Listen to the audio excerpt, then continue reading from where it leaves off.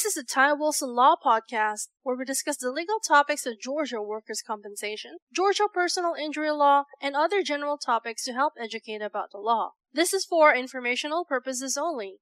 We do not represent you until we have a written agreement to do so. Our goal is to provide helpful information and to educate listeners. If you have a specific question on a Georgia legal topic, feel free to contact us toll-free at 877-960-4585. Now, without further delay, here is Ty Wilson. Is the employer required to hold my job if I'm injured on the job? Hello, my name is Ty Wilson. I'm a Georgia workers' compensation attorney, and our question for today is my employer required to hold my job if I'm injured? And the short answer is no. There are some programs that can come into place that can help protect you, but it's not every employer that has to fall under them. And so what I'm talking about is there is something called the Family Medical Leave Act, FMLA.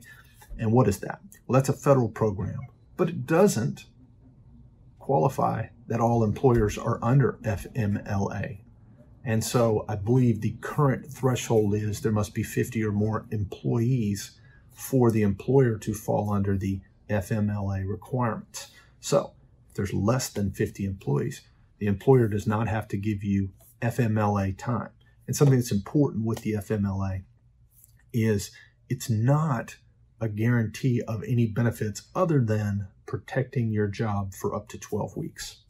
And if you've used part of your FMLA, this is 12 weeks over the course of a year.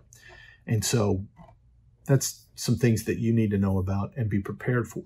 If you're injured and you're going to need to be out of work for an extended period of time, FMLA may be something you want to think about in order to keep your job available. But after those 12 weeks, if you fall under the FMLA umbrella, they do not have to keep your job open and can terminate you. If you do not fall under the FMLA or Family Medical Leave Act umbrella, they do not have to keep your job. They can terminate you. If they choose to terminate you, though, and you're on light duty or you're out of work completely, the workers' compensation insurance company should be issuing you something called income benefits. We'll do another video on covering income benefits and how much and how often and so forth. But the long and short of it is, if you are taken out of work completely or you're at light duty and your employer cannot accommodate your light duty restrictions and your employer terminates you, well, they should be issuing you income benefits.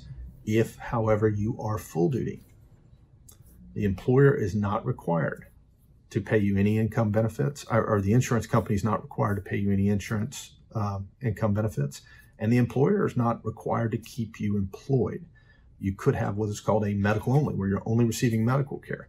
And if you're full duty, that employer can terminate you, and it will continue to be a medical only claim. And so we hope that this information has been helpful, and we'll see you on the next video. Thank you for listening. This has been the Ty Wilson Law Podcast. If you have any specific questions on Georgia law or would like to obtain any of Ty's books or special reports on the topics of purchasing auto insurance, handling car wrecks, or Georgia work injuries, call us today toll-free at 877-960-4585.